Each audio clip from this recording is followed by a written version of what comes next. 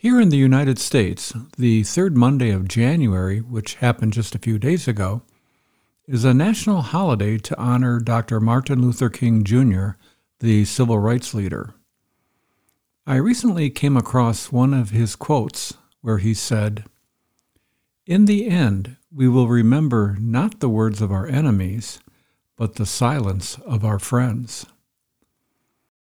I've seen the truth of his comment played out several times in my life, and it's what I talk about in today's episode because it speaks to a relational skill we would all do well to master. But first, here's a word from Carol. Welcome to You Were Made for This. If you find yourself wanting more from your relationships, you've come to the right place. Here you'll discover practical principles you can use to experience the life-giving relationships you were made for. And now here's your host, John Sertalik. Well, hey, thank you, Carol. Now, as with every episode, our purpose today is to help you find more joy in the relationships God designed for you. If you're new to the podcast, you can access all past and future shows by going to johnsertalik.com.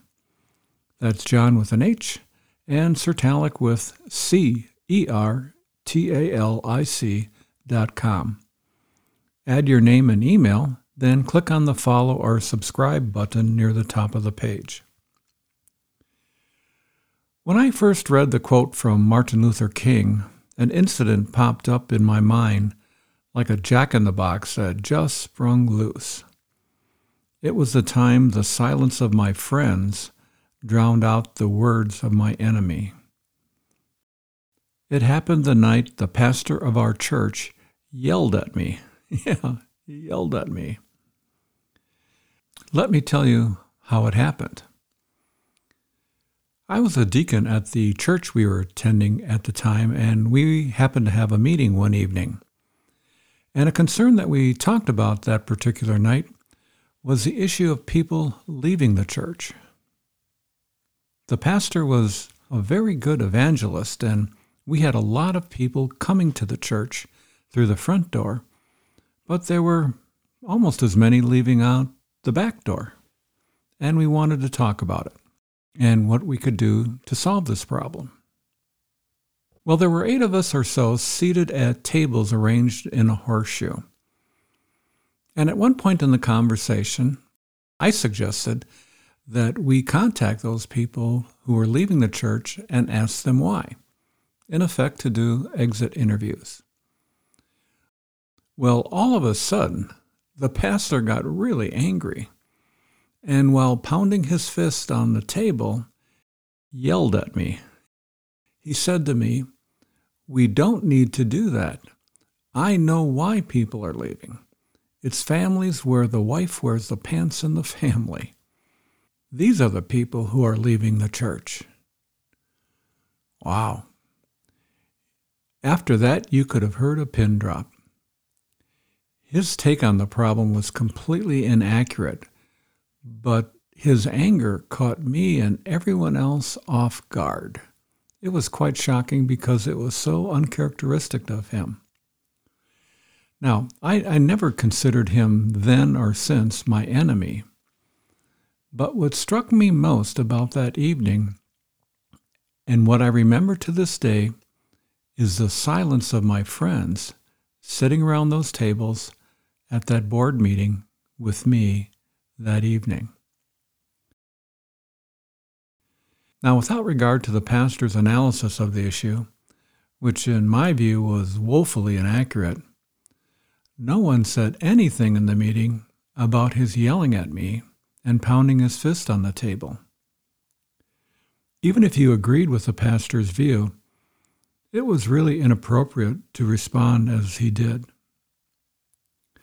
No one said a word to him or to me, and I felt like I was hanging in the wind because no one called the pastor out for his outburst. Who are these people, I thought? Are they that weak? Days later, an older man on the board, my father's age, did tell me privately that the pastor's reaction to my suggestion was totally out of line. But he said nothing at that meeting. Now, as I think about that night, I think about the times that I've been weak myself in failing to speak the truth when someone needed defending. I can think of 2 occasions where I failed to stand up strongly enough for 2 different youth pastors in 2 different churches. Both of these guys were great youth pastors. In one case, the board was very legalistic and intolerant of new ways of doing youth ministry. And in the other, the senior pastor was intimidated by how gifted the youth pastor was in relating to people and in his preaching, which was really superior to his own. These examples of the silence of our friends, as Martin Luther King calls it, reminds me of several times when people actually did stand up for me, when they spoke for me. As a high school student, for example, an English teacher recognized one time that I was capable of higher-level academic work and advocated for me to be placed on a more advanced track. In my book, Them, The Richer Life Found in Caring for Others, I write about a guidance counselor at the same high school who was able to get financial aid for me to attend college 250 miles from home when I had no hope of ever getting any kind of help whatsoever. It's no exaggeration to say that what she did changed the course of my life. You know, there are times in life when we could all use an advocate. And there are times when God presents us with opportunities to be an advocate for others, to speak on their behalf when they can't speak for themselves. A number of years ago, I was at an annual meeting of the church we were attending at the time. These are normally pretty dull affairs, at least they are for me. But in this particular meeting, there was a discussion about a missionary couple the church had been supporting for many years. The plan at this meeting that was proposed was to stop supporting this couple because they were, quote, retiring, unquote, and moving back to the U.S. And people seemed generally in favor of this idea. But I knew this couple, and I knew that their definition of retiring was to return back to the U.S. and continue doing the Bible translation work they had been doing for a people group in Asia for several decades. They didn't need to be in Asia to do their work, and they still planned to travel back and forth there on occasion. They were going to be working just as hard in the U.S. as they were in Asia. I'm not one to speak up in meetings like this, but I did this time. I couldn't sit in silence while decisions were made about them. And fortunately, the original proposal was dropped, and their support continued. I have one other example, and it involves speaking up for teenagers, of all people. I've mentioned before that I was a teacher back in the 70s, and this was at a high school in a semi-rural area in southeastern Wisconsin.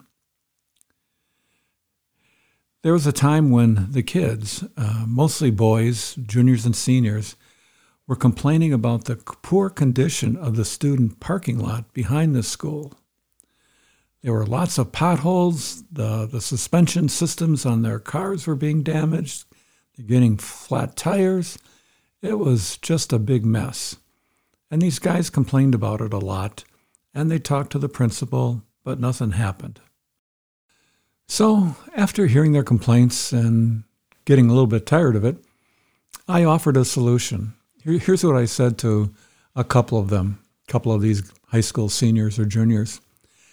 I said, why don't you check with the police and see if there is anything prohibiting parking along the highway in front of our school. If it's legal to park there, start doing that and see what happens. So that's what they did. They started parking along this highway in front of our school. It was a 2-lane highway. I think the speed limit was about 50 miles an hour, so it's not a like a residential street. It wasn't a superhighway either. But when people took notice of all these cars parked along the highway, things started to happen. It caught the attention of everyone. And within a couple of months, the city passed a no parking ordinance and put up signs along the highway in front of the school.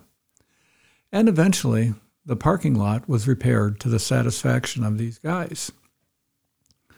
Well, this brought me great joy, seeing these kids getting their voice heard. Their actions broke the silence of the school administration in ways their words could not. And it's been decades since that happened, and several years ago, I happened to be driving past this old high school where I taught, and I saw that those no parking signs were still there. You know, I love telling the story more than I should, and I'm just grateful that the statute of limitations for any kind of wrongdoing on my part has passed. But it wasn't wrongdoing. It was just advocating for these high school kids to help them get something they needed. So, what does all of this mean for you? It's just a couple of days past the Martin Luther King holiday here in the U.S., and it makes me wonder how the quote of his that I mentioned in the beginning has been part of your experience, where you remember not so much the words of your enemies as you do the silence of your friends. It also makes me wonder if you are anything like me, where your silence, like mine, has kept you from speaking up for someone who can't speak for themselves. Is there anyone you think God may want you to advocate for? Now, we certainly are not to speak up about everything and fight every battle. And many times the wisest thing to do is to sit in our silence and watch what happens. But there are also times when we need to step forward and speak on people's behalf. It takes godly wisdom to know when to speak and certainly when to remain silent. Here's the main point of this episode that I hope you take away with you. Here in the week where we honor Dr. Martin Luther King Jr., let's take his words to heart and not become one of those he mentions in his statement. We remember not the words of our enemies, but the silence of our friends. Let's pray for wisdom to know when and how to speak up and give voice to those who can't speak for themselves. Before we wrap up today's show, if you'd like some input regarding a relationship question or issue you're dealing with, I'd love to hear from you. Just go to johnsertalic.com/question to leave me a voicemail. If you'd rather put your question in writing, just enter it in the leave a comment box at the bottom of the show notes. And then I'll do my best to answer your question in a future episode. In closing, I'd also love to hear any thoughts you have about today's episode. I hope your thinking was stimulated by today's show, at least enough to put into practice what you've heard about speaking up for others who need you. Because when you do, it will help you experience the joy of relationships God desires for you. For as you know by now, you were made for this. Well, that's it for today. If there's someone in your life you think might like to hear what you've just heard, please forward this episode on to them. Scroll down to the bottom of the show notes and click on one of the options in the yellow Share This bar. And don't forget to spread a little relational sunshine around the people you meet this week. Spark some joy for them. And I'll see you again next time. Goodbye for now.